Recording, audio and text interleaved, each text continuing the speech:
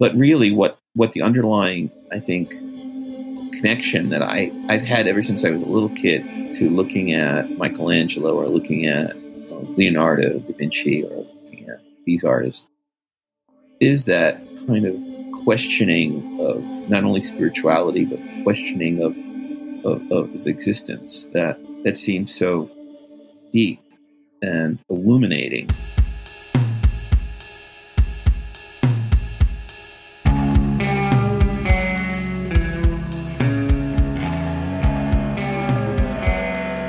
Hello and welcome to episode 26 of Lo-Fi Podcast. I'm John Wentz, recording conversations with artists, musicians, and filmmakers from my studio in Paris, France. Hope everybody's doing well today. In this episode, something a little bit different, and really excited to announce that I'm doing a swap cast with my friend Yoshino at Artist Decoded. And this week's guest is painter Steven Assell. So what Yoshino and I did is I recorded the interview with Steven Assell about 2 weeks ago, I think now, and we're both releasing it on our podcast, so you can check him out at artistdecoded.com and everywhere else that you get your podcasts from. As I said, this week's guest is painter Steven Assell from New York, and I was particularly excited to do this interview because for me, back in art school, Steven was actually one of my inspirations, one of my art heroes, particularly because of this body of work that he did painting like punk rock kids, goth kids, this subculture kids of New York. And it was something I hadn't seen at the time. No traditional artists that I had seen were really doing anything like that, so it really stood out to me. So I got to talk to him about how that body of work came about and tons more. We talk about extracting the right vocabulary while creating situations of exploration for oneself, the search for finding the right questions to ask, what makes a good teacher, and tons more. Currently, he is in quarantine in New York, and he is doing critique/teaching over Zoom, which he offers through his Instagram, which I will link in the show notes. And lastly, again, I'd like to thank Artist Decoded for doing the Swapcast with me. Make sure and check them out. And from Forum Gallery's website, Steven Assell was born in New York in 1957. He attended Pratt Institute and presently teaches at the School of Visual Arts in New York. Assell balances naturalism with a romanticism that permeates the figures and surroundings of his paintings and drawings.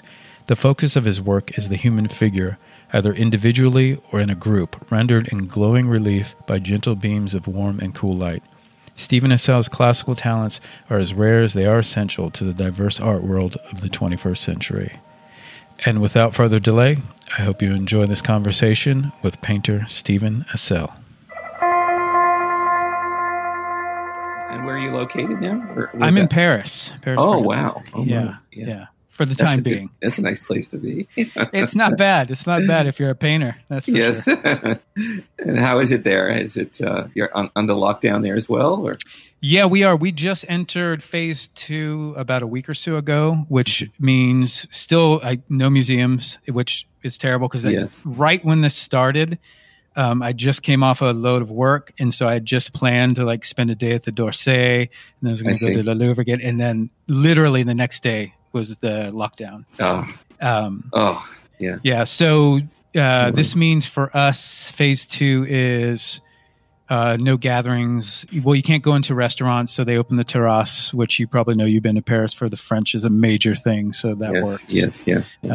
But still, a lot of things are closed down. I see. How much do you think your painting practice has affected your patience and your patience with this?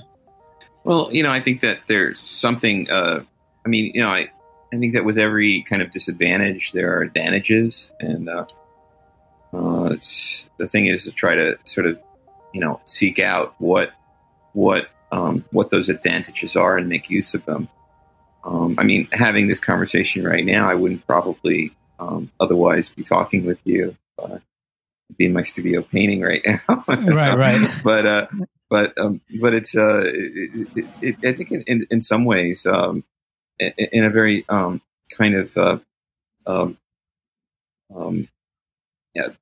of strange interesting way in which we're all separated, we're also kind of brought together. There's a there's a kind of way in which we're communicating with each other. I think that has changed, some for the good, some maybe not so much for the good, but I do think that there's kind of an intimacy that allows for the way we speak to each other by virtue of Zoom and the online kinds of means in which we talk to each other now. Right. So having this recording, I think, in many ways for me, is I've only done one other podcast, so this is my second podcast, and I think that there's, for me, just a little bit of strangeness to it, but at the same time, trying to sort of overcome the idea that it's kind of an extension of our use of technology, and that I'd like to think about you actually being there in the room with me instead. Is that the same? Because something I've always taken away from your work, and funny enough, your working methods, which, I mean, it seems strange to say that they're part and parcel to each other, but yours are in a different way to me, in just that sense of when I've seen, and it's only by virtue of video that I've ever seen you work with a model, there seems to be a very different level of intimacy than I've seen with certain artists' work. It's almost as if, there's that feel with some artists that it just becomes subject. It's just artist and subject. And I think I've even heard you refer to them as maybe even actors, or, they become so much more part of the process. So it seems like you're always in this, or after certain intimacy with people, whether it just be conversation or with painting. Is that off? Well, I when you think about it, how a director kind of directs his actors, director might have a construct, or an idea for what he wants, from the players, the actors who are playing a role. But essentially, I think that a good director kind of relinquishes some of that direction and allows the actor's influence to intervene in the process. And so, when you have a person, or another person in the room with you when you're painting, there's some of that goes on. There's a bit of interruption that one can embrace in the idea that you might have originally had. So we start a picture very often with kind of a concept or a feeling for what we want, and we have a picture of it in our mind with regard to what we want. But sometimes it's good to sort of let some of that go and still make use of it in terms of the sort of overall thread of a picture, but to allow some interruption, to allow some surprise in the dynamic of a picture's development. And a lot of that for me comes from the direct human connection with the person who's sitting for me. And that no matter who that person is, if it's somebody that I'm very close to, or if it's someone who, who I don't know at all, there's a kind of an energy and a unraveling of oneself. And I think that we do in many ways, paint ourselves when we're painting others. But I do think that the presence of another, also influences how we kind of direct ourselves at what it is that we see. And it's an interesting kind of triangulation that develops between the person sitting for you and how you are, what you are, and what the picture becomes. And I think that it's in that rhythm of allowing, the sitter very often to show something or reveal something, or to surprise you in some ways. And one could say that's also part of the actual experience of painting, that the time itself that interrupts the process, that the layering of sequence and movement can influence the direction that a picture can go.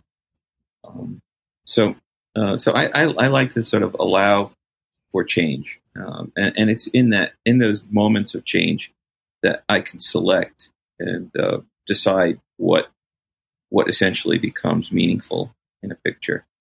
And one other thing too is that selection, or the idea of selecting, is both objective and also subjective.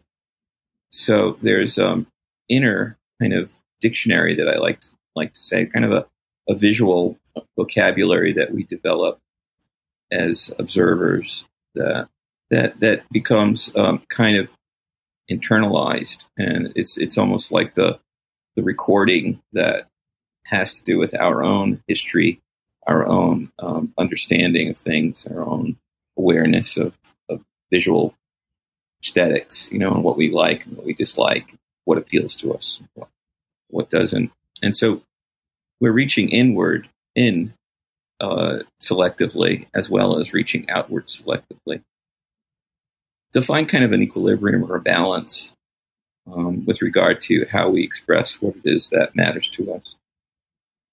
If that makes any sense. Yeah. No, that makes perfect sense. Yeah. And immediately that comes to mind is then when you go from, let's say, like a single figure drawing to a large, you have pieces over 8 feet, multi-figure, how to go about that kind of relinquishing. Because then, is that what you're saying? Like, you may go in and say it's a large 8-foot multi-figure painting. You have your idea pretty set out, but you're still allowing room for change. Absolutely. That? Yes. Yeah. A lot of times for my students, I try to, I talk about, like, I've been traveling more or less around the country and across the globe quite a bit lately. And now that I'm teaching more and more on Zoom, and I've been doing individual critiques with artists from this country, but also all around the world now, which I wouldn't have otherwise. So it's interesting to see other artists working in other areas, other regions, and be able to sort of provide those artists with advice and introspection that they could take, with regard to how they see their own work and how they think about their work. So it's an interesting opportunity for people to be able to sort of like connect with other artists now that maybe they wouldn't have otherwise. So these individual critiques are sort of an example of how I'm connecting with other people in their worlds and what they think and what my thoughts can provide and help them with. But the connection that I'm trying to sort of make here is that by allowing others to sort of like filter in, like, a good teacher doesn't just provide answers, but is also kind of allowing the students to find the right questions in their work and guiding them in some way to finding those questions, what matters to them. And in the same way, when I have a model in my studio, or I'm working with or without a model, or I'm developing a picture, I'm trying to find the right questions, trying to ask the right questions of myself, what it is that becomes important. So I might have an idea ahead of time that's strategic with regard to what I want, but it's really the experience itself that motivates change and motivates a renewal of what some of the things that we think we want might not really be exactly what we want. Often I tell my students that when making a drawing, for example, like, we can draw sort of like from the whole to the part, from the part to the whole. How we think about the particular in relation to the larger picture at hand, or the emphasis of what it is that we want, in the big picture of things, or in the big, the largeness of what it is. And I tell them, well, it's kind of like taking a trip cross country.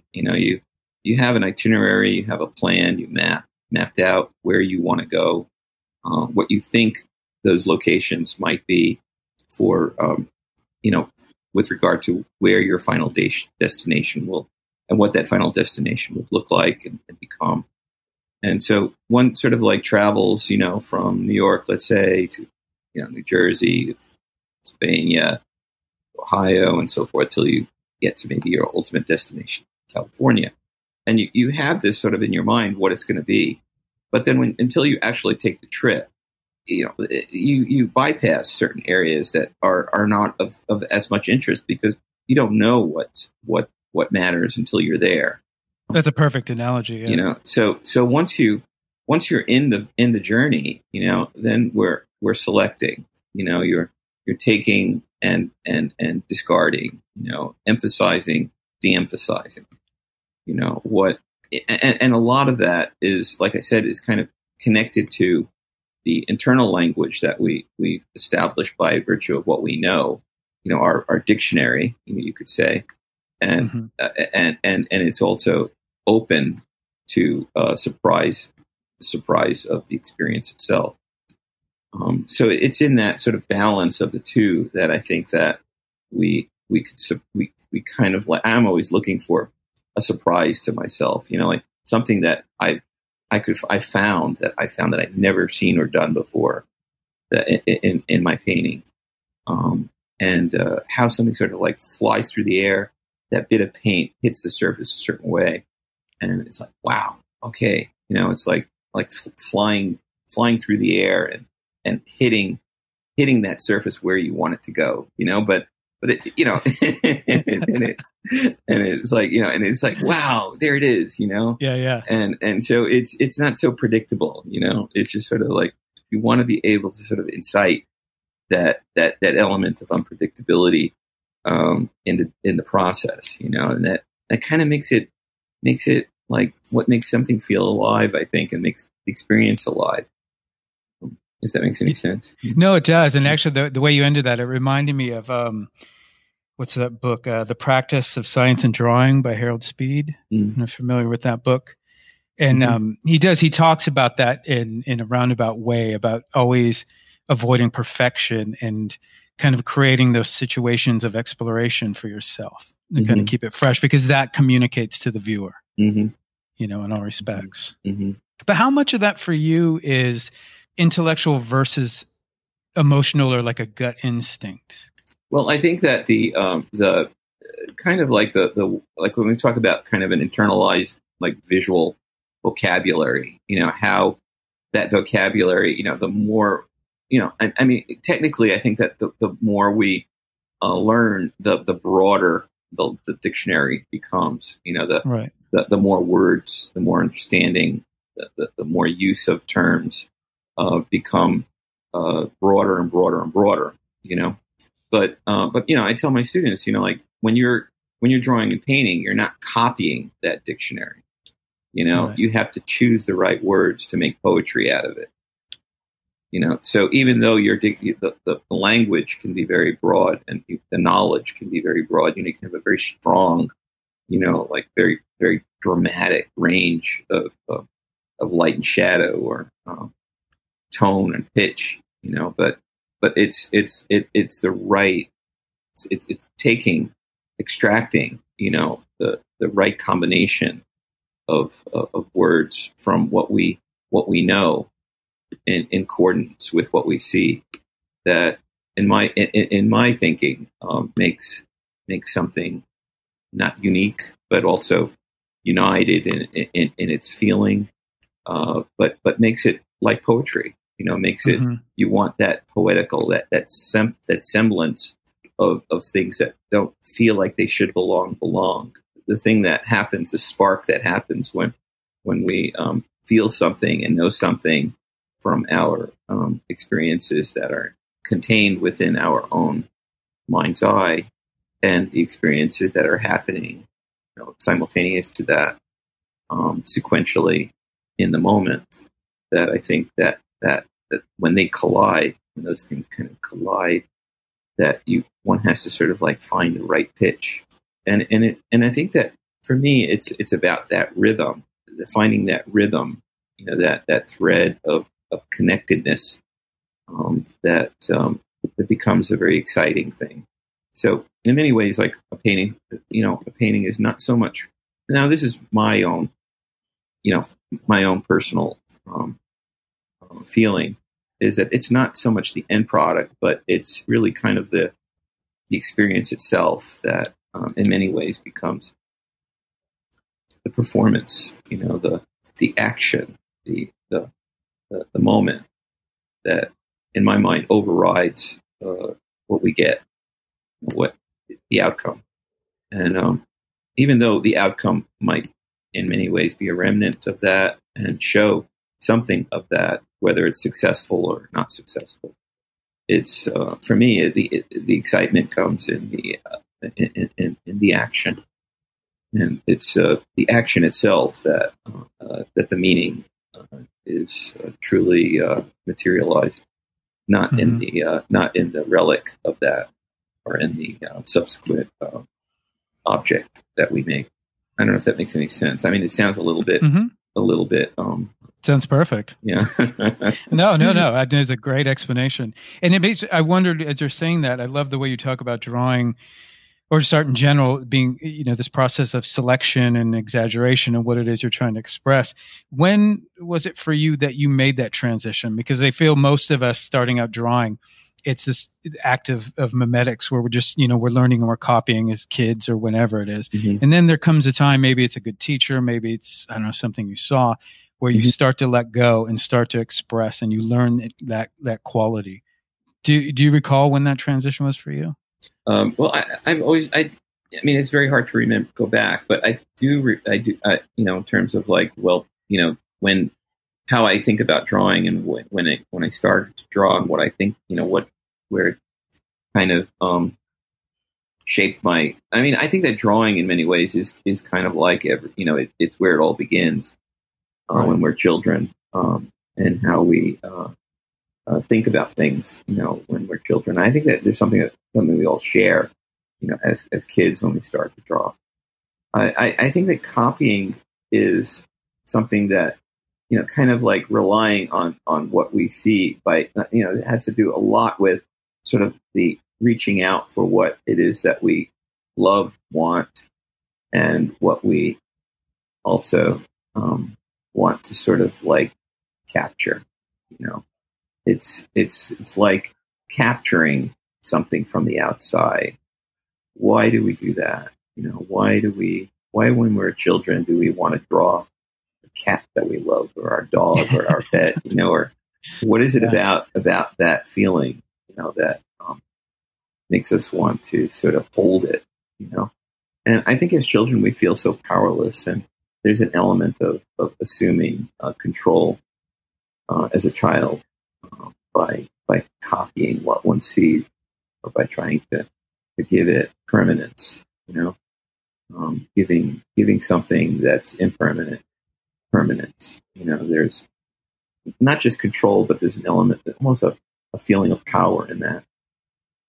And I think that if we think back to our own childhood, what that felt like, that can be a really interesting dynamic in the way we think about ourselves drawing, what we see, because you want to be able to sort of like give the temporal, the thing that's going to move, the thing that's going to change. You want to hold it forever, And the reason I think we want to hold it forever is because it takes a kind of love for the world, for the things that we see, that makes us want to do that, And it's kind of in that loving of things visual that allows for that power, that feeling of power and presence. And I think there's something very uniquely human about that as human beings. But I think that, just in terms of like, developing one's skills, I do know that, like, when I was younger, I was taught, I studied a little bit with Robert Beverly Hale, and also with Gustav Rehberger, and some of the artists that were teaching in New York at the Art Students League in the 1970s when I was a kid, And I was never taught to measure. I was never taught to literally sit there with calipers and measure everything out, because I was told that by doing that, it becomes an impediment to the source of the drawing, to the gesture, to the feeling of spontaneity, or the the idea that the drawing needs to sort of like start with the living line or the principal line, as Delacroix called it, Mm-hmm. the energy of the drawing. So to start first with that thread of that line, that dominant line of movement and gesture, and then to work your proportions from that, but to work the proportions not by measuring, but to work those proportions based on the idea and feeling and what becomes more, again, it's selectively important. So depending on the gesture, depending on the drawing, one would acclimate the proportions to that. So if you want, so the expressive quality of the drawing is what matters, not the exact proportion. Right. Even with Hale, I find, you remember? Yeah. Well, not so much. Hale was very kind of didactic in his approach. Yeah. He, if we were, I remember as a little kid. Also, Hale was very, for a young kid, very hard. He was very. He talked in this drone-like voice and was very hard to make it exciting. But I think that what I remember with him was that he would do his drawing. And I remember drawing like the model and trying to copy all of the bumps on the back or the muscles without really knowing much about the underlying structure. And he would come by and put a piece of tracing paper on your drawing, and then really show you, where the bones were and the muscle groupings were. And by understanding what was underneath, a young mind start to say, "Oh my gosh, that makes so much more sense," Yeah. And so the knowing how to see something, it is more important than just copying what one sees, because knowing gives you sort of the way of penetrating the surface, the way of seeing something for what something is in its dimension, as opposed to just its flatness, right? Or what we would see on the surface. And so the idea that what becomes people say draw what you know, not what you see, or draw what you see, not what you know. It becomes a bit of a semantic issue, because it's really a bit of both, because what we see in my mind is what we know, and what we know is what we see. But the penetrating, or the being able to see through something with one's imagination and one's mind's eye, and the imagination becomes connected to what it is that we know about something. So even when we're looking at color, or observing color relationships, or observing, I think about color and drawing as being the same. For example, not to separate color from drawing, but even if you're making a drawing in tone or in value, still to see it as color, because it's what gives it's what takes it away from just the surface. You're able to see and feel atmosphere that way, even though you're drawing only in tone.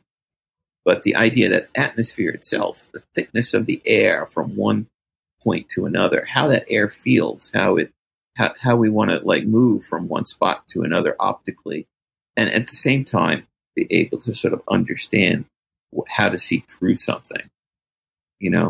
I see. So proportion to me is a lot of things. It's not just getting the right scale of the foot to the knee, to the head, and so forth, or measuring, counting heads down to the foot. It can be all of that, and it's good to know all of that, but not to be sort of not to allow too much of that to inhibit or control the drawing. All right. You did. I remember a quote you had once it was an interview, and you were saying, what I mean by proportion is the way that I think about measurement of shapes, and how those shapes as forms are understood in my representation of an image. And what I found fascinating about that is you didn't say anything about relation. You say understood. So is that kind of what you're getting at? Well, I think that, how we see shape to shape relationships, as opposed to, a lot of times students draw sort of like looking at contour, and they're measuring, like the shape of the leg based on sort of the contour. Well, a contour is simply an extension of how we understand the internal, volumes pushing out. Yeah, it's like shorthand. So, as we know, there are no lines in nature, but, when we make a line, it's basically, symbolic of how we express and how we think about the internal forms, So thinking about sort of the bigger shape, at hand in your mind, being able to sort of project it when you are drawing that contour, allows for not only the expression of that contour, but how we understand and see in our mind's eye those internal volumes. What is it that Ang once said, that the muscles of the body are like the weave of a basket that bulge forth from the inside out.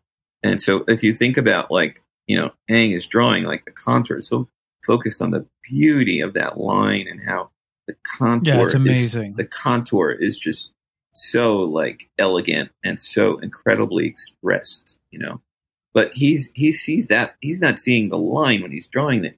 He's seeing the form, He's seeing and feeling the form because he could see it in his head, the form, not because he has to draw all of the muscles and all of the forms, but by virtue of the contour, and the simple elegance of a line and how he makes it can say so much about those internal volumes, and how we think about like the explosion of those volumes from the inside out, as opposed to, like a lot of academic points of view are like, you kind of start with the envelope, you start with sort of the parameter, the form, and then you simply fill in, right. Or the sort of idea of the window shade effect, starting, from one point to another. Well, I think that, like, in some ways, Ang did that, but it was only because he had a really strong sense of like what was happening on the inside, and it's almost like he had eyes that could project, what was there before he could draw it. He knew exactly where things were going to go. He also said that the mark of a great draftsman was to start with the left foot and draw up, So it's like, if you could start with the left foot, just draw up, it's like you could see everything already there before you actually draw it. You could select what matters before you, because you can see it, you can see it in your mind already.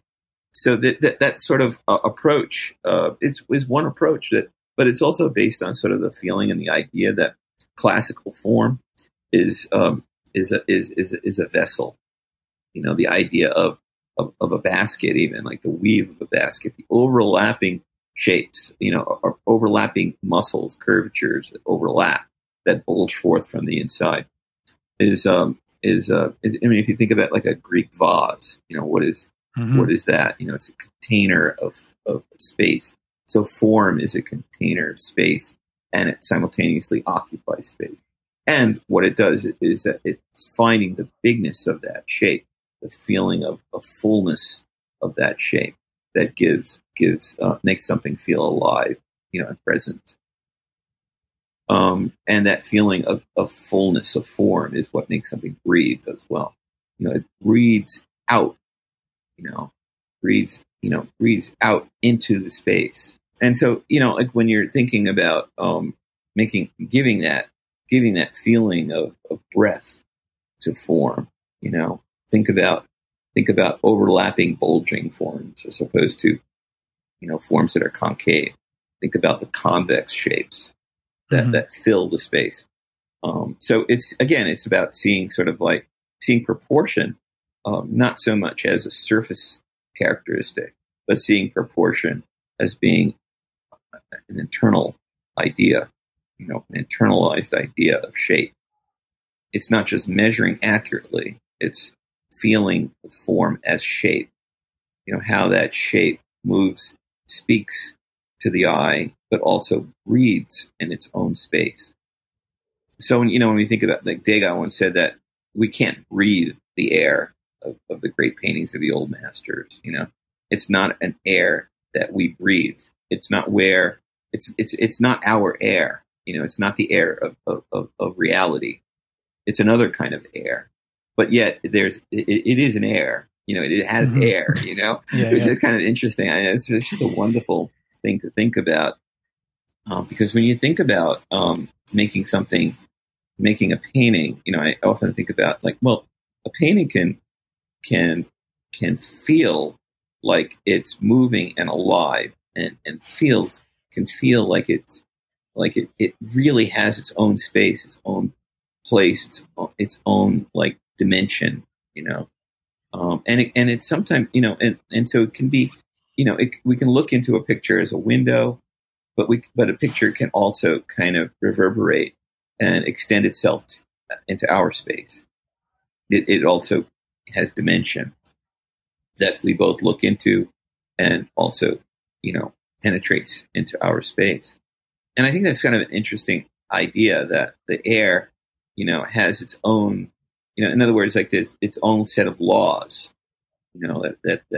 every artist creates his own kind of set of laws and his own judgment based on, those laws or those principles.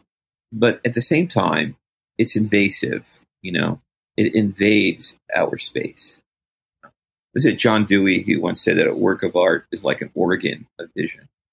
And this is kind of like a funny thing, because I think it's true in many ways, at least in my looking at other artists' work and how it shapes the way we see the world. I don't know if you've ever gone to a museum show and then come out and looked at the world and said, "Oh my gosh, that looks like, an Edward Hopper painting." Or, yeah, absolutely. Or, "Oh my gosh, that looks like a Vermeer."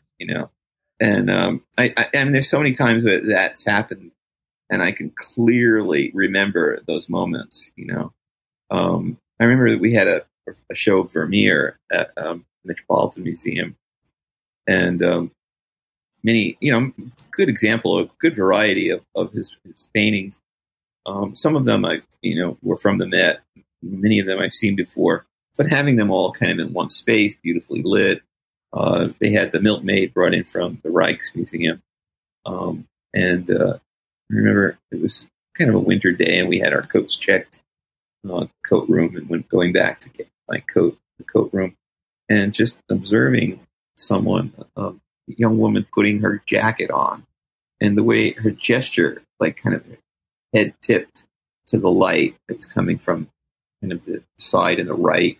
I mean, and it was it was like time stopped in that moment, seeing that person just putting their jacket on, this sort of casual gesture. I mean, it was like looking at Vermeer's Astronomer, in that moment, caught and made permanent. Just a simple moment, that was Vermeer, and it was like, oh my God. And I pointed it out to my friend, look at that.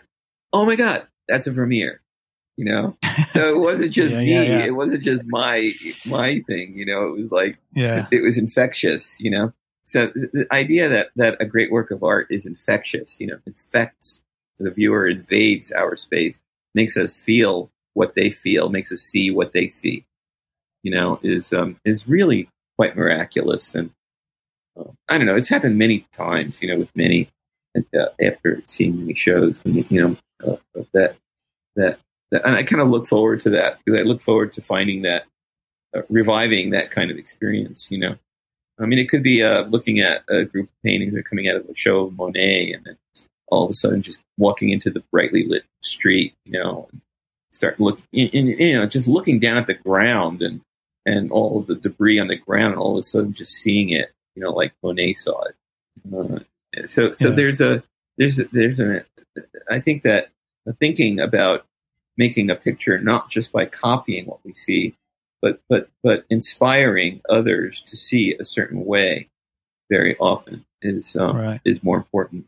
Yeah, and on that topic, I mean, it's that you bring up Hopper too. Is even here in Paris, what amazes me is when it's not just the look of an artist, but the feel. Like somebody like Hopper, who was just so good at capturing that feeling of I don't know, some would say melancholy or isolation or this and that. And I've had moments here in Paris where it was just a certain feel, a certain atmosphere that felt so Hopper-esque. Right. Especially now, right? I mean, New York City now feels like a Hopper, one big giant Hopper painting. Yeah. which and it's interesting because I think that Hopper is a good example of someone who kind of, I think that his vision was so natural to how he felt that it doesn't feel at all self-conscious, and I don't think that he was really consciously trying to portray the world that way, but he just felt it that way. Right. Yeah. And I feel like that earnesty kind of comes off. Yeah. But it's also like something that that somehow like he was so sensitive to how modern world felt, for him, how it affected his mind's eye, that I don't think that he said to himself, well, I'm going to make this feel this way. He just painted it, because that's just the way he saw things, I came across just actually right now a quote by Baudelaire. It says that romanticism is not a choice of subject, but a way of looking at reality from within. Perfect. That in many ways, like kind of like a romantic outlook is, I think that's something that is that was, how should I say this? Is that we not so much like, the way we think of the word, romantic, but the nature of romanticism is that idea that there's an internalized world. And like actually Schopenhauer once said, I have a quote here from him. He said that for each of us, the world is not a sun or an earth, but instead an eye that sees the sun and a hand that feels the earth, making the world about us our idea of the world. So it's sort of like the world is not the world, but the world is my idea of the world. Is a way of sort of internalizing, the language that you could think about it this way, sort of a way of internalizing the language of seeing, but also how to project that idea of the internal. And at the same time, for me, it isn't just that it isn't just, at least for me, it isn't just a romantic outlook, but it's also believing in the world of appearances, and believing that I can make assumptions about that world.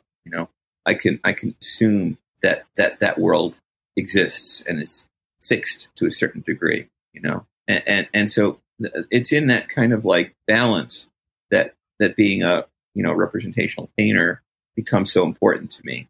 That I maintain that idea of representation, and because there's an element of both doubt and faith associated with each other about the world that one can feel, and I think that from at least for me, I can't speak for everyone because it isn't something that we all necessarily believe, but for me that the belief in the relationship between what I accept and what I assume in that acceptance, optically, visually, is also an assumption of faith.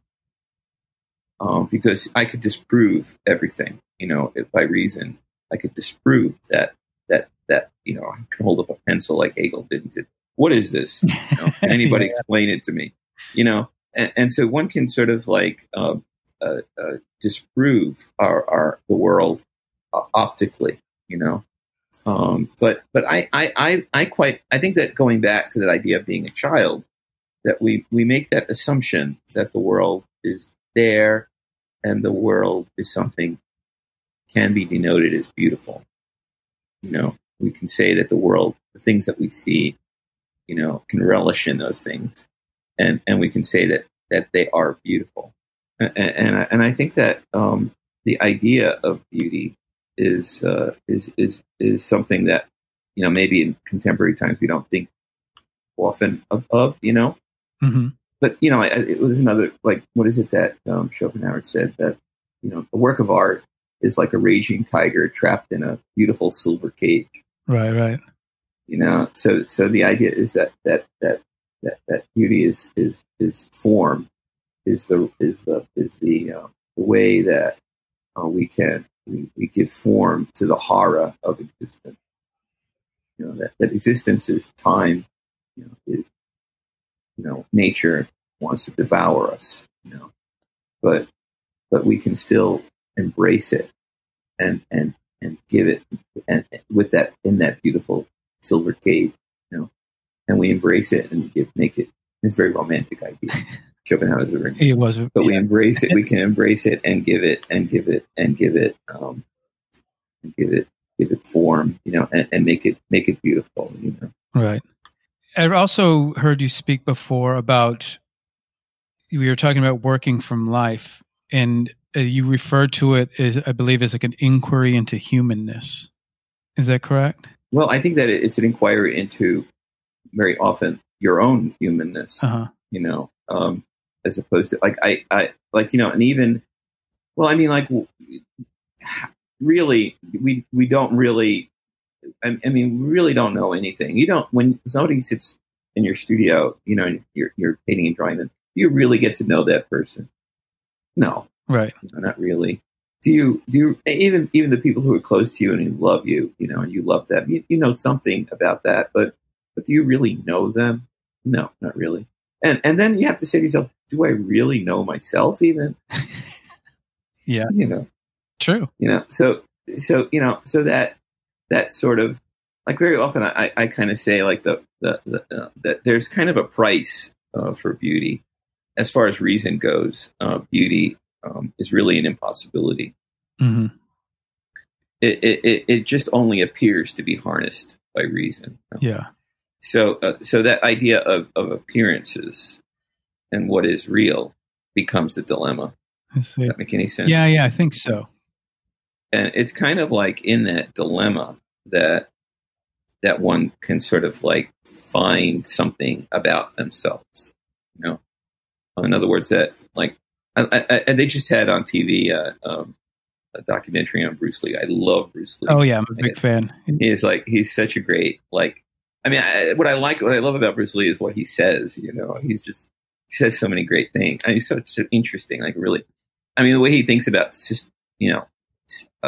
systems, even, and breaking the system, and creating surprise is it's just like, it's painting. It's just like painting.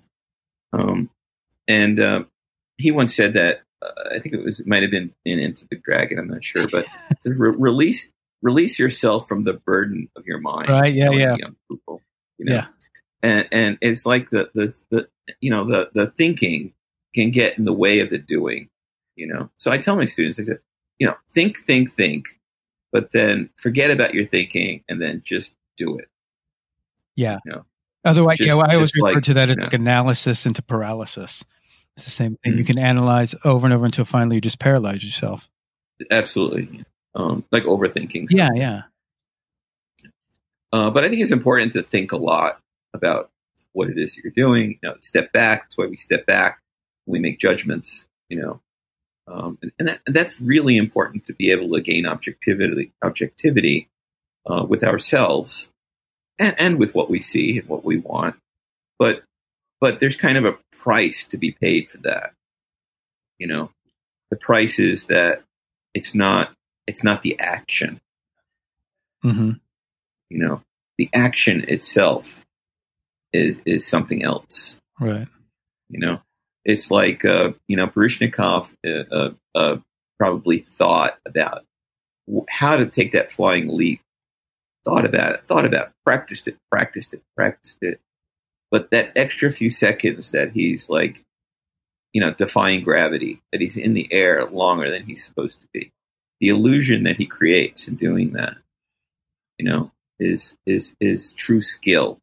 Mm-hmm. Like, that's real skill. Skill is not the techniques that you learn and adapt to and make use of alone, but it's how you transform it into the action. Right. How you transform the knowledge into the action. And so, he takes that flying leap. He's not thinking. That's virtuosity. He's not thinking. He's just doing it, and it's just like happening. Yeah. And it looks perfect. Yeah, and flawless, and that's flawless. Virtuosity. Yeah. And so that's how I think about skill. Okay. That people, when I was in college, people like talk it's too skillful, or certain connotations that people use with words that kind of denote a negativity. Like skillfulness was like looked at as being negative. Yeah, it was a pejorative. And so like why is it why is it a bad thing? Like what does it even mean? What does skill really mean anyway? So questioning semantics in the words as a young artist, is very important to me. And so like the idea of like rebelling and questioning is something that I still do. I still want to question. I still want to think about things in a way that is not necessarily accepting. I don't accept everything. So there's having a visual outlook on the world that accepts and doesn't accept. Mm-hmm. Is in my mind is like really for me is sort of like teeters on that in that balance. What becomes an affirmation, and what becomes a kind of an unresolved question, Mm-hmm. and so like I sometimes the unresolved question becomes more important because that becomes in many ways the mystery of a painting. That's the intrigue. The mystery of something. And so like people say, well, how do you find your own like language, or how do you find your own vision for things? And the best way to do that is just to sort of like not think too much about yourself, like release yourself from the burden of your mind. Yeah. Back to Bruce Lee. It's like, release yourself from the burden of your mind and just be, just exist and look at, and just, be part of this thing, but question it and be involved in it, be outward and inward. Yeah. I don't know if that makes sense. Yeah, no, it does. And I failed. It seemed, I know for myself, like my experience too, it seems for a lot of people, it's extremely difficult to let go of that because you put so much stock into this idea of whatever you think skill is, and to let go of that skill. Like for instance, recently I've going back through some jazz albums, and, from Miles Davis and especially Coltrane, like going through Coltrane to like Giant Steps into The Love Supreme, into Ascension, you can argue that and many have, that it was skilled less in so many ways, but that letting go, there was a skill within that as well. Yes, absolutely. That's great. That's a great point. And I feel like when you're talking about flinging paint, that's almost how I see Coltrane, especially in A Love Supreme. He was still a little bit hanging on there, but there were moments of just let go that, Yes. Yeah. It's the nature in some ways of improvisation is that, allowing the element of chance to sort of become part of it, allowing the chances. I mean, some people don't believe in a chance universe. What is it? Einstein said that God doesn't play dice with the universe. But I, and then Heisenberg does the opposite. Right. That with the uncertainty principle. But there's in my mind, I think about it as both those things. That all of this is composed of both. It's both ordered and chaos. It's not just our mind that imposes order on things, but there is order, and our mind does impose order as well. But and our mind also has chaos. So I think that there's a combination of both, and it's how we make use of it. It's how we make use of the chaos, and it's how we make use of the order. And I think that there's something about our creative nature. I mean, like what is human nature? Like what our ability to reason and our ability to make things, to be creative. Imagination, yeah.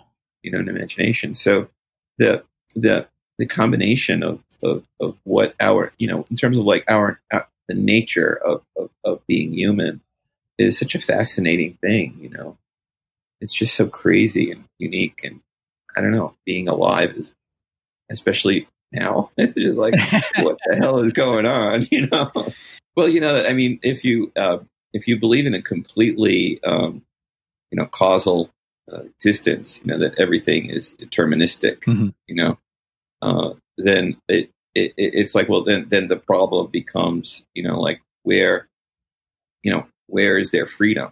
Is there freedom? And in many ways, that sort of like that became the philosophical conundrum, especially at the turn of the century and during the Romantic period. All right. So so where do our choices? Do we have free will? Do we have the freedom to choose? Becomes question mark. If you believe in a completely deterministic universe, because then we're all predisposed to everything. Our choices are not really ours anymore. So I mean, that's an interesting idea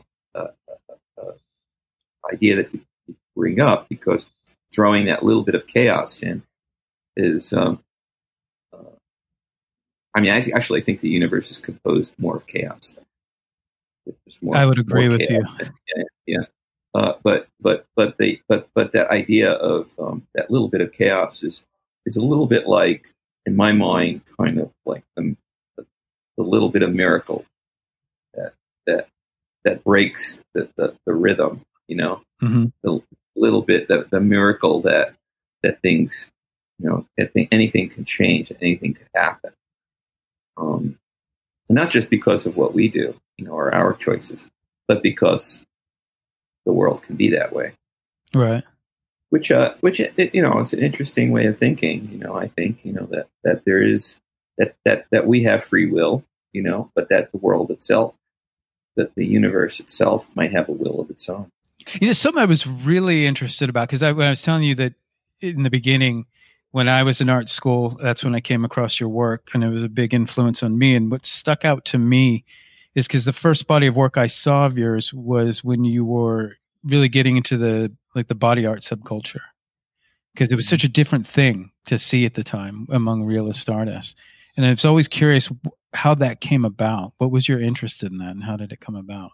And what year was it? That was like the early 2000s, right? When you were doing late 1990s. Late 1990s. Okay. So it was early 2000s. In New York. I came across it. I mean, New York City was a different place. I think that, I mean, I don't know if you've been to New York. Oh yeah, I lived there for a little bit. And I grew up here. Grew up in New York City, and so I sort of witnessed the change. It's become so much more commercialized and kind of, sterile in its outlook. A lot, but back in the 90s, there are quite a few. I mean, that idea of the subculture under and in the 80s as well. I mean, it's come out in street art. Oh, for sure, yeah. But that really doesn't exist anymore. It's too expensive now. Yeah. But I mean, maybe it'll change after all this. Who knows? Maybe anything can happen. Yeah. Yeah. But you look at Brooklyn, like in the last 10 years, Brooklyn, Williamsburg. Right. Yeah. Right. So New York's become really kind of like a tourist attraction. Right. In recent years. Well, not so recent, quite a while now. But back in, I had once had a studio, 939 8th Avenue, right around the last year when I graduated from college. Me and a buddy of mine, we opened up a studio down right off of 56th Street on 8th Avenue, and we only paid $300 a month for about 2,000 square feet. Oh man, that's incredible. In Manhattan, and we were able to just, I mean, you didn't need much money to live and get along in the city, Yeah. And to be young and to be kids, it was a great time. Just so much freedom, but I mean, it was dangerous as well. It there's a lot more, drug trafficking and crime, and all kinds of, things like that as well. So you can't be too romantic about it. But it was also a time when, there was this kind of free ability to kind of go anywhere, do anything, feel restricted in any way, as a young person, as a young artist. Yeah. So we could have people come into our studio and draw and paint, and people would pose without having necessarily, didn't mind not even, we had lots of people coming to pose for us. We didn't have to pay. People just wanted to, I mean, like there was a Hare Krishna temple at that time, just a few blocks away. We had no money. We would go there to eat, have our dinner there, and kind of go through it all, and then have a free meal. And they would always say, kind of proselytize a little bit here and there. Sure. So we made use of that. We got them to come and pose for us. What? That's amazing. And so they come with their music, the drums and everything. Yeah. And they would kind of model for us in our studio. So anything you could do to get a person to model for you, pose for you.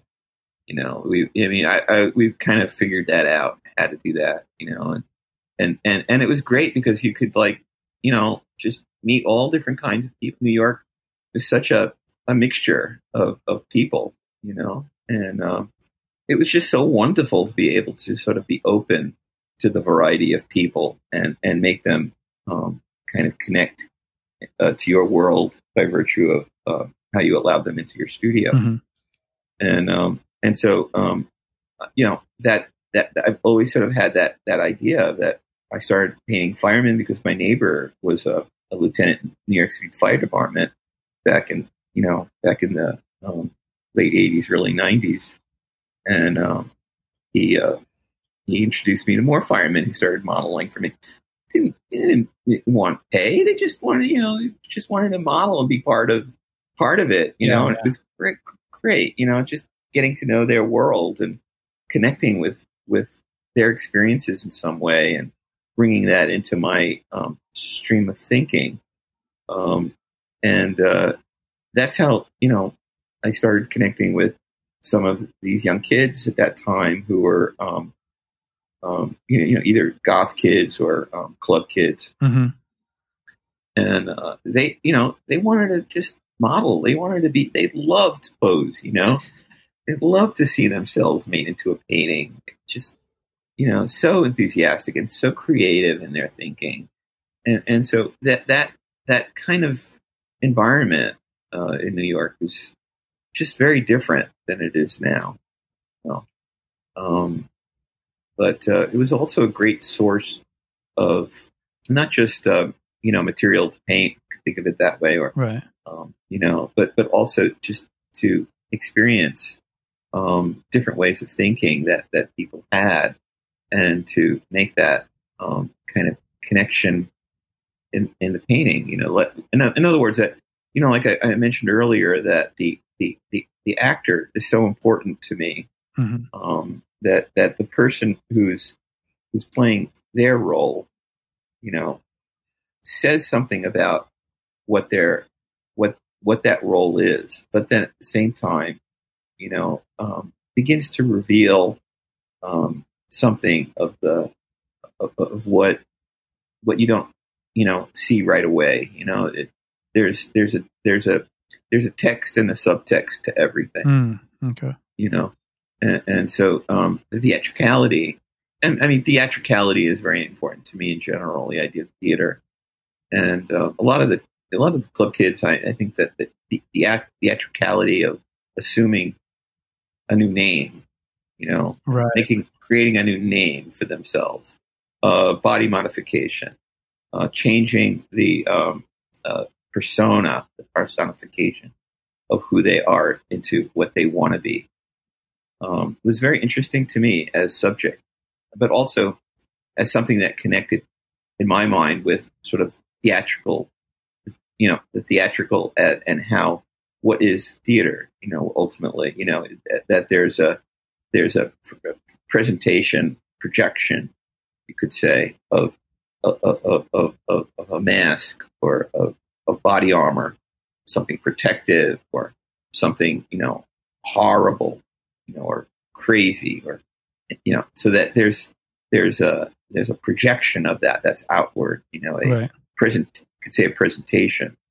But that presentation is very important because it allows for the revelation of something else. It allows for kind of the synthesis of what is underneath, that is buried or hidden, that is individual, that is particular. Mm-hmm. Never know exactly what that is, because again, we never know anything. But it does begin to sort of reveal something of itself, right? Bits and pieces. Yeah, and it's in that sort of in the particular that I think the eye finds kind of interesting. In other words, it creates interest. It's how we think of also, the general and the particular. Mm-hmm. The universal nature of things, and the temporal nature of things. Right. Symmetry versus asymmetry. I mean, I could get into a whole thing with that, but there's Go for it. I find it interesting too. I was going to ask you about that actually, because in listening to and reading interviews from you and the few things I've been able to listen to, it seems your general philosophy is based on that type. I don't know if balance is the right word for it, but it seems it's a constant, like you would say, you refer to like the temporal to the infinite and these kind of, what's the word I'm looking for? These bipolar aspects. Well, it's kind of the idea of how we think about symmetry. What is symmetry? Even painting a portrait. Right. We think about that there are symmetrical aspects to portrait. How divided.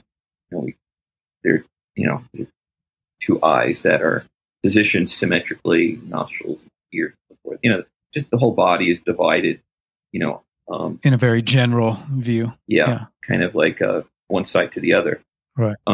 And that's a kind of there's that gives sort of balance to all the variety in terms of like the asymmetry that also coexists with that. So we look at one side of the face to the other, and one eye is a little higher, and one is a little lower. Nothing is purely symmetrical. Right. There's also asymmetry, in ourselves and forms of nature and so forth. So there's the sort of balance between how we see something in the whole and how we see something in the particular.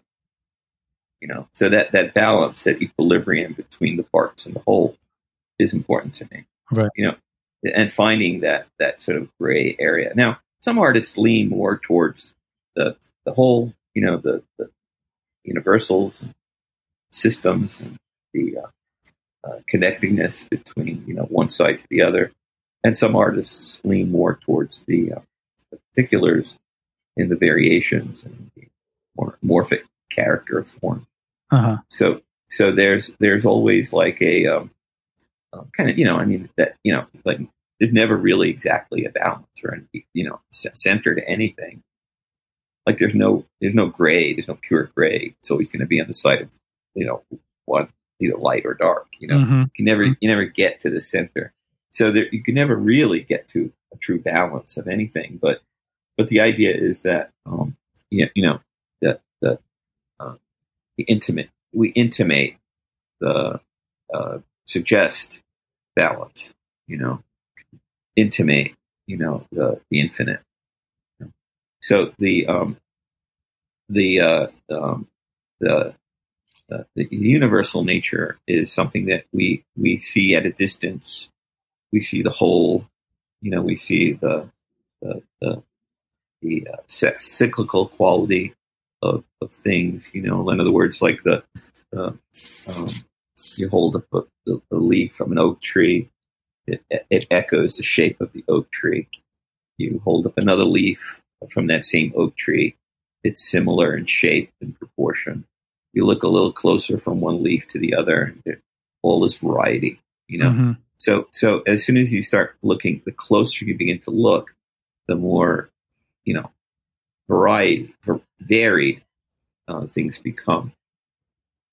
And so very often I teach my students, an observation, to do both, like look at the figure from a distance, gain its proportion, its position in space, based on kind of a symmetrical outlook, how to see, generalities, how those generalities, could relate to a larger position in your thinking.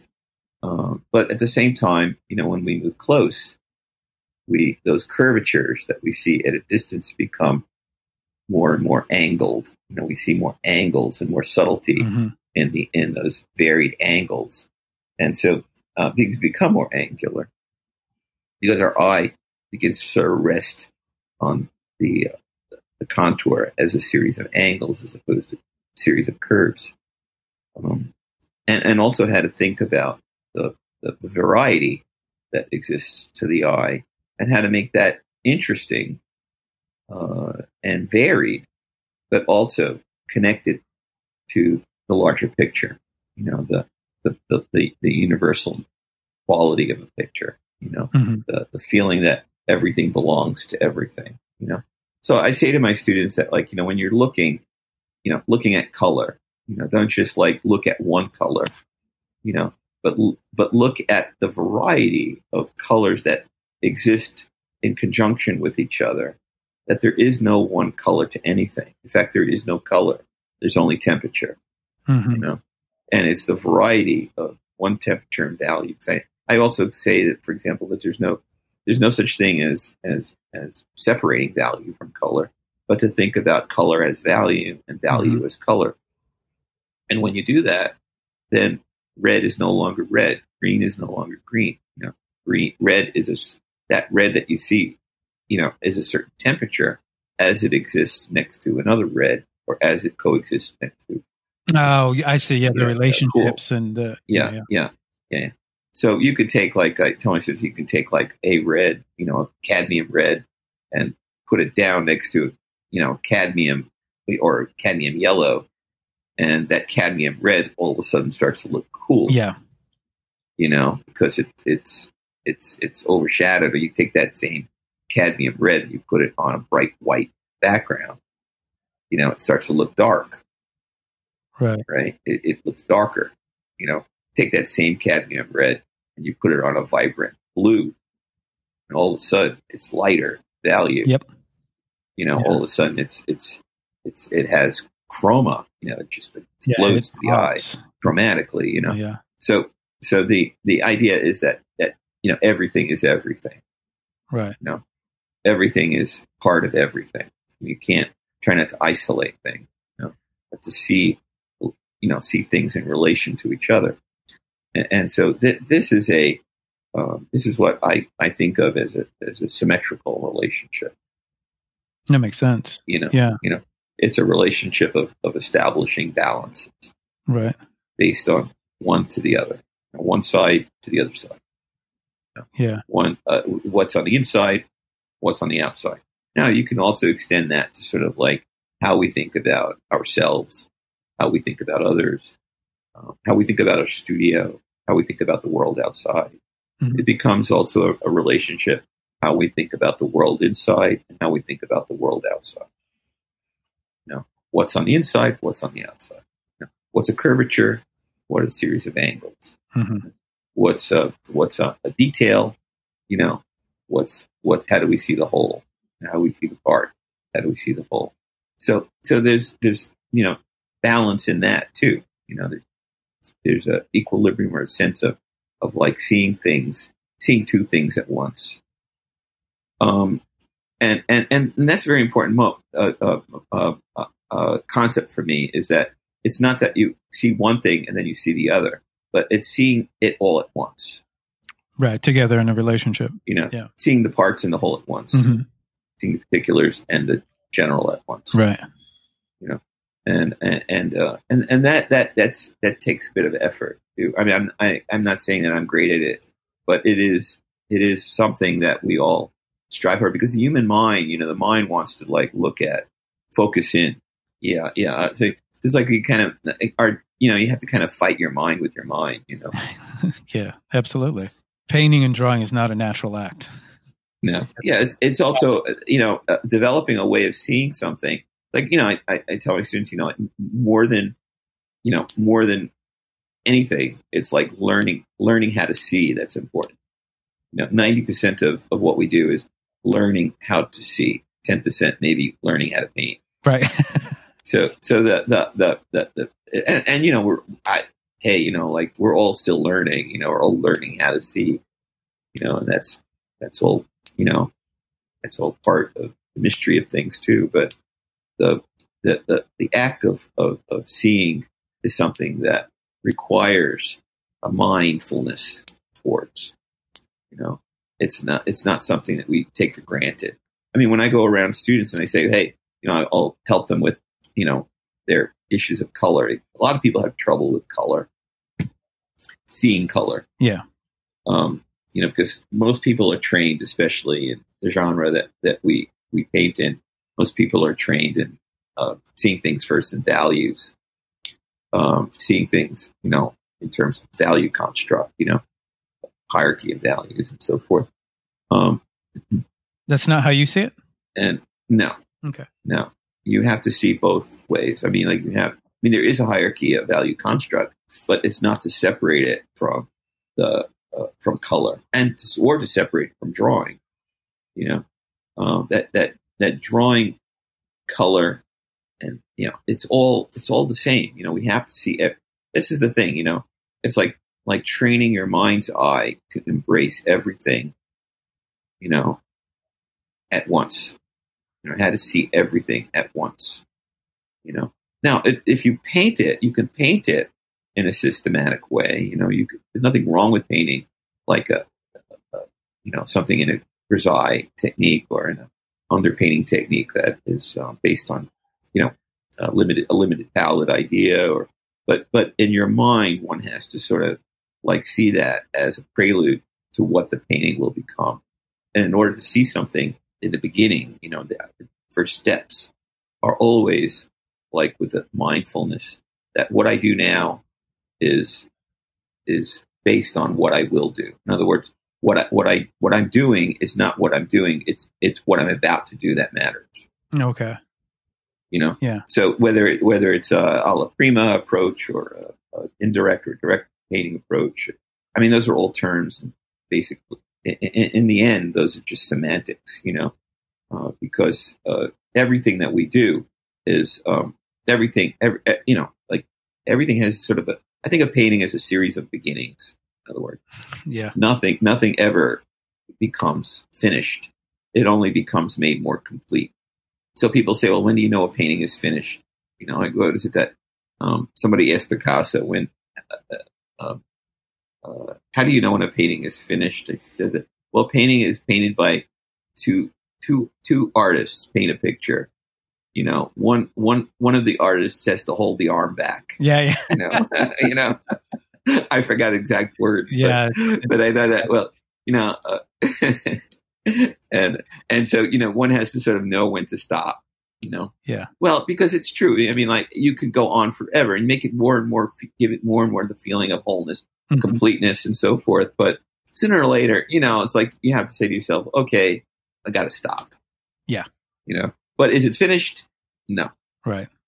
There's a story where one of Degas' collectors, well-known collector, the Ruart family, and he, Henry Ruart, not Ruel, Henry Ruart, went. Degas came for dinner, and one of his pictures was hanging. Degas said, "Can I borrow that back? I just want to change.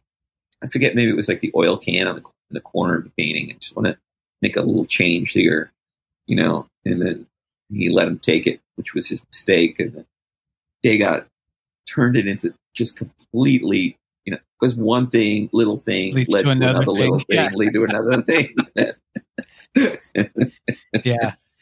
And so, So for an artist, and I look back at like paintings that I've done, like in the '80s, or it was, or you look back on an older painting and you go, oh my God, if I could only take that back into my studio and do it. Yeah, the feeling, I'm sure. Yeah, of course. Yeah, definitely. Yeah. And I would imagine too, I mean, you're looking at paintings from so long ago, it's the more that distance grows, the more you've experienced more, you see better. Yeah. So those things are even more highlighted. Yeah. Or you just, you change your mind, you want to change your mind about something, or whether it's right or wrong, whether you see things more correctly or less correctly. Sure. It's just that, everything is moving, we are moving, time is moving. I mean, even if when you're painting in your studio, I used to feel like everything had to be, fixed, tape the model. You still do that, but I think that getting older, to be an older artist, you're not so I don't know, rigid about it. That the light has to be a north light. It has to be as steady as possible. You have to keep the pose in check all the time. And I think that as, at least, getting older, I begin to feel more like, well, if the light changes a little bit, I'll go with it. Yeah. If the model moves a bit, sometimes I'll embrace that, because it speaks to something that I might not have thought of. If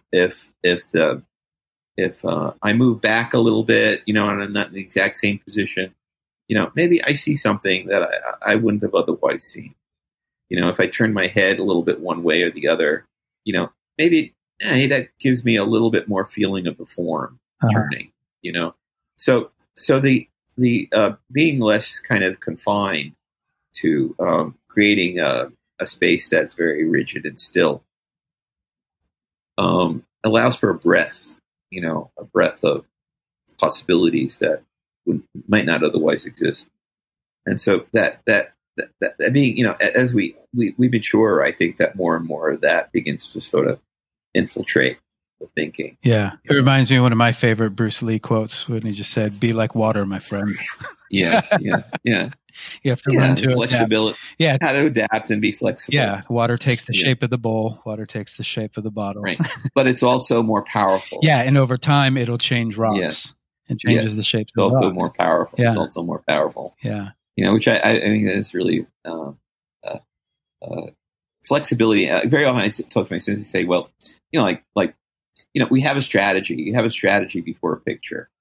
Sometimes that strategy is based on, I keep a sketchbook, and I draw it in my sketchbook both from my imagination and from my observation, and I'll incorporate, combinations of things and start to maybe come up with a concept for a picture, and I'll make some variations on that, and that's my strategy. Yeah, that's kind of the strategy. That's kind of like what you do before you play a game of chess. You get to know who your opponent is. You look at their, what kinds of moves they've made, how they played the game before, and what you think a strategy might, how to defeat them based on, what you could expect from them, based on what they've done already, So you kind of say, well, I can do this, I can do that, and then once you're in the game, you put your pawns out gradually. You don't put your queen out immediately, of course. Right. You'll get killed. So that's a lot of students, they put their queen out right away. They're looking at the detail of the eyeballs or the eyelashes or something. They're trying to go for the kill immediately. So, by developing kind of a tentative, move, you're feeling out your opponent. You kind of see where they're going, but then, the opponent does something that you didn't expect them to do based on your expectations. You might have because everything that they've done before, it's like, it's not, they're not doing that. There's something that just came out of nowhere, and it looks like there's no rhyme or reason. You can't figure it out. It looks like it looks like it's coming from something erratic. Yeah. It feels erratic. It feels like it's a surprise. Well, in painting, that's nature. And nature is what you see out and what you see in. Mm-hmm. It's the relationship between who you are, how you feel, what you've become, and what the appearances of the world are simultaneous to that. So what do? Well, you have to be like water. You have to be flexible. Yeah. So one has to sort of like change the strategy, or change something of your strategy in order to adapt to the unexpected, that move that challenges you, and that painting in many ways can be that, and that's the excitement to me in painting. It's like having a really good opponent, an opponent who, because if you have a weak opponent, yeah, sure, get through it, really quickly, but having a really good opponent, challenges you with the unexpected, with how to respond to something right. that you wouldn't otherwise be able to. If that makes sense. No, that makes perfect sense. I was wondering too, and I guess we'll start tying it up, but with regards to that, like if taking like a kind of a bird's eye view, I guess, in the trajectory of your life in painting, what would you say is changed, like with regards to like the value of painting, and how do you see or realist painting, I guess I would say. And what I mean by that more specifically is, like in my short time in painting, it always seems anything that's somewhat realist seems to go in and out of fashion. The market changes. And I remember even in the beginning, like say maybe in the 90s, it almost seemed kind of anachronistic. Like traditional oil painting was almost kind of this like, oh, isn't that neat? And then it comes back into the public consciousness, and then it's elevated to an extent. I remember there was a time when all painting, no matter what one's outlook was, whether it was representational or non-representational, was kind of looked down on. Uh-huh. And that some of our art critics at the time, I'm talking about like especially in the 90s, would elevate photography over painting, and I'm not even talking. I mean, even formalist paintings, was looked at as being, when I say formalist, I mean, non-objective painting, were looked at as being kind of passé, and that painting itself was really like a mode or a medium that didn't really have any meaning anymore. Consequences of were meaningless. So there was a very strong outlook for that. So the emphasis was primarily on video, and photography, and performance art. Mm-hmm. So and painting was sort of like put on the back burner. I mean, of course, artists painted, of course, they were exhibited in all kinds. But realist painting or figurative painting, was the term was very often used as being retrograde, and you don't hear that much anymore. That term retrograde, no, which I think is kind of interesting. Like why call it retro? Like what the hell does that mean? Anyway, so the that sort of point of view was very powerful at that time. And I think that it's changed. I think that painting has now become more elevated, actually, over many of the other mediums, as as painting. But unfortunately, I think that the emphasis seems to be less on, how should I say this? Like less on the particulars with regard to the meaning of a picture. And the purpose of painting, and it's been made more into a commodity. So the sort of objectification of painting has become more important than the content of a painting, at least in the world, the way I see it, in the upper echelons of the art world. So its value, it's become a little bit more like a trophy or an antiquity, that has, how value is associated with it as an object, as opposed to its dynamic as a form. And I think that's unfortunate, not just because whether it's figurative or not non-figurative. I think, it could be, painting could be anything, and I can enjoy all kinds of painting. But it's just unfortunate that that's kind of like the world we live in, where, where people who buy art aren't educated, majority. A lot of celebrities who buy art, aren't cultivated, with a deep knowledge of art history, or are cultivated with an understanding of painting. Not everyone, but to a large degree, there's a kind of a commercialized outlook that to me is unfortunate. So as far as like actual representational painting, real, what becomes titled representational art, there's all kinds of ways in which people, terms that people use for that. What's realist, what's not, what's naturalist, or what's objective. I'm not sure how to classify that. I just only know what I enjoy, what I like, what I want. I've always enjoyed, I can't remember a time when, the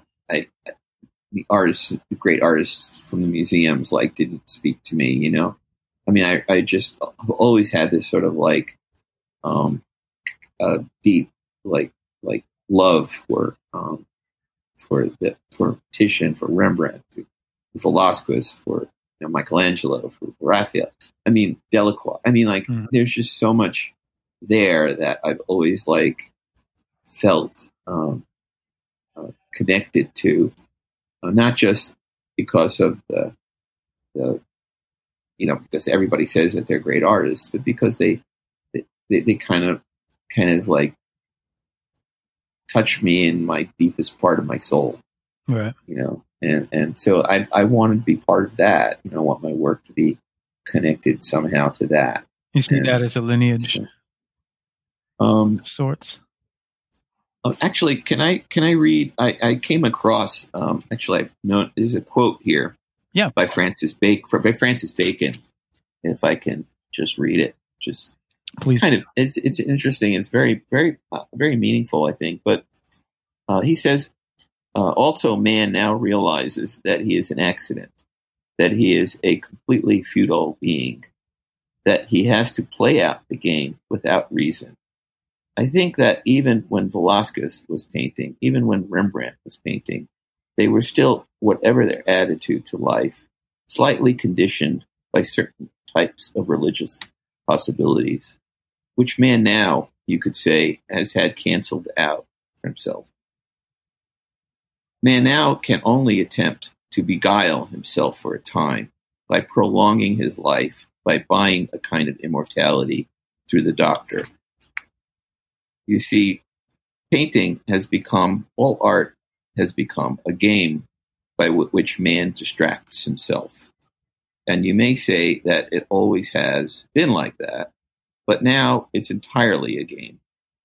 What is fascinating is that it's only going to become much more difficult for the artist, because he must really deepen the game to be any good at it all, so that he can make life a bit more exciting. That's a great quote. Yeah.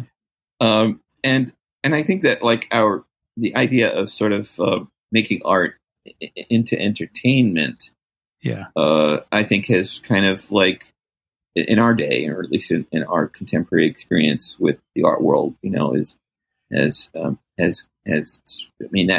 really speaks to that, I think, because entertainment in many ways is what kind of distracts us.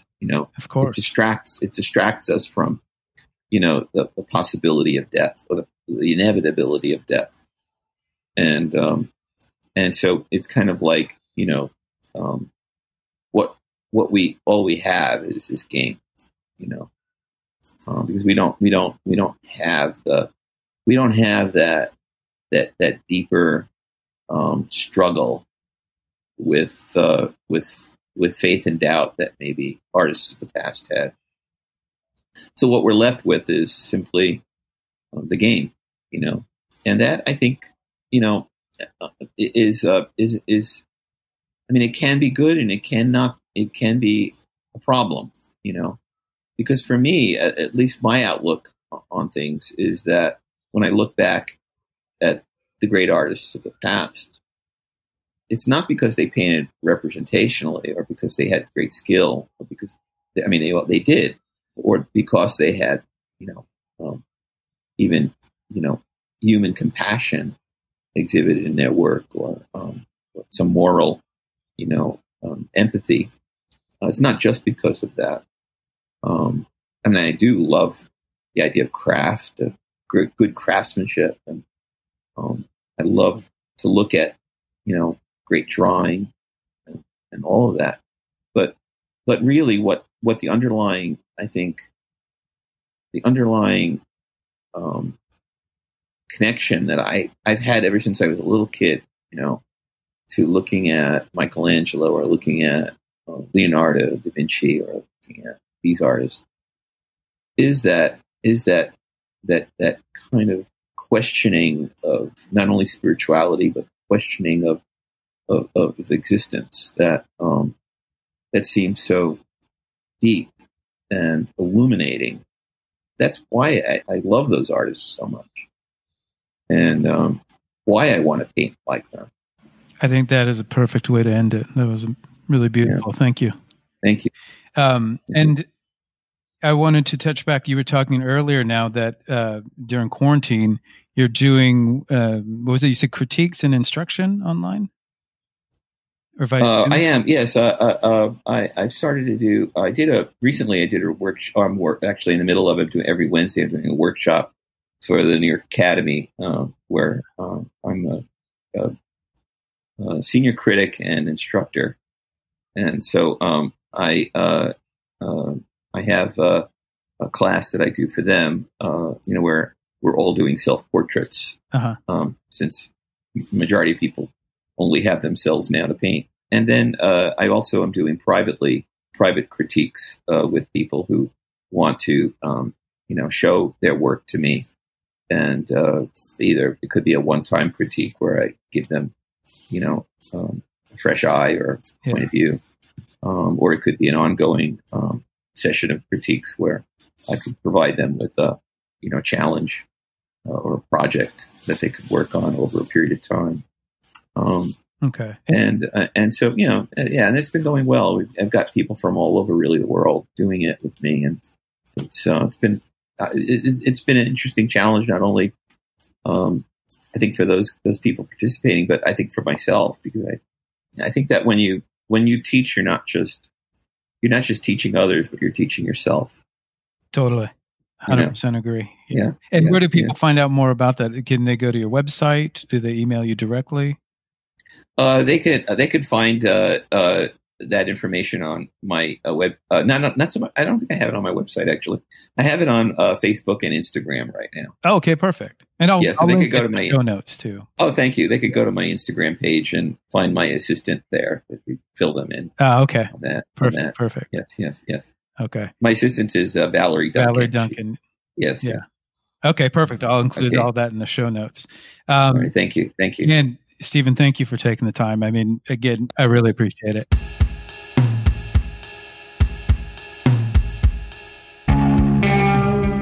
Lo-Fi Sight and Sound Podcast is an American artist living in Paris, France, in conversation with artists, musicians, and filmmakers discussing context, the creative process, and studio practice.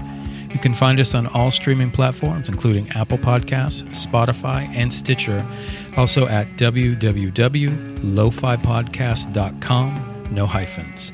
Please rate and review. It helps more than you know. If you can't rate and review, then please share this with a friend. Lo-Fi Podcast is recorded, mixed, and edited by myself. Intro music is also by me. Thank you for listening.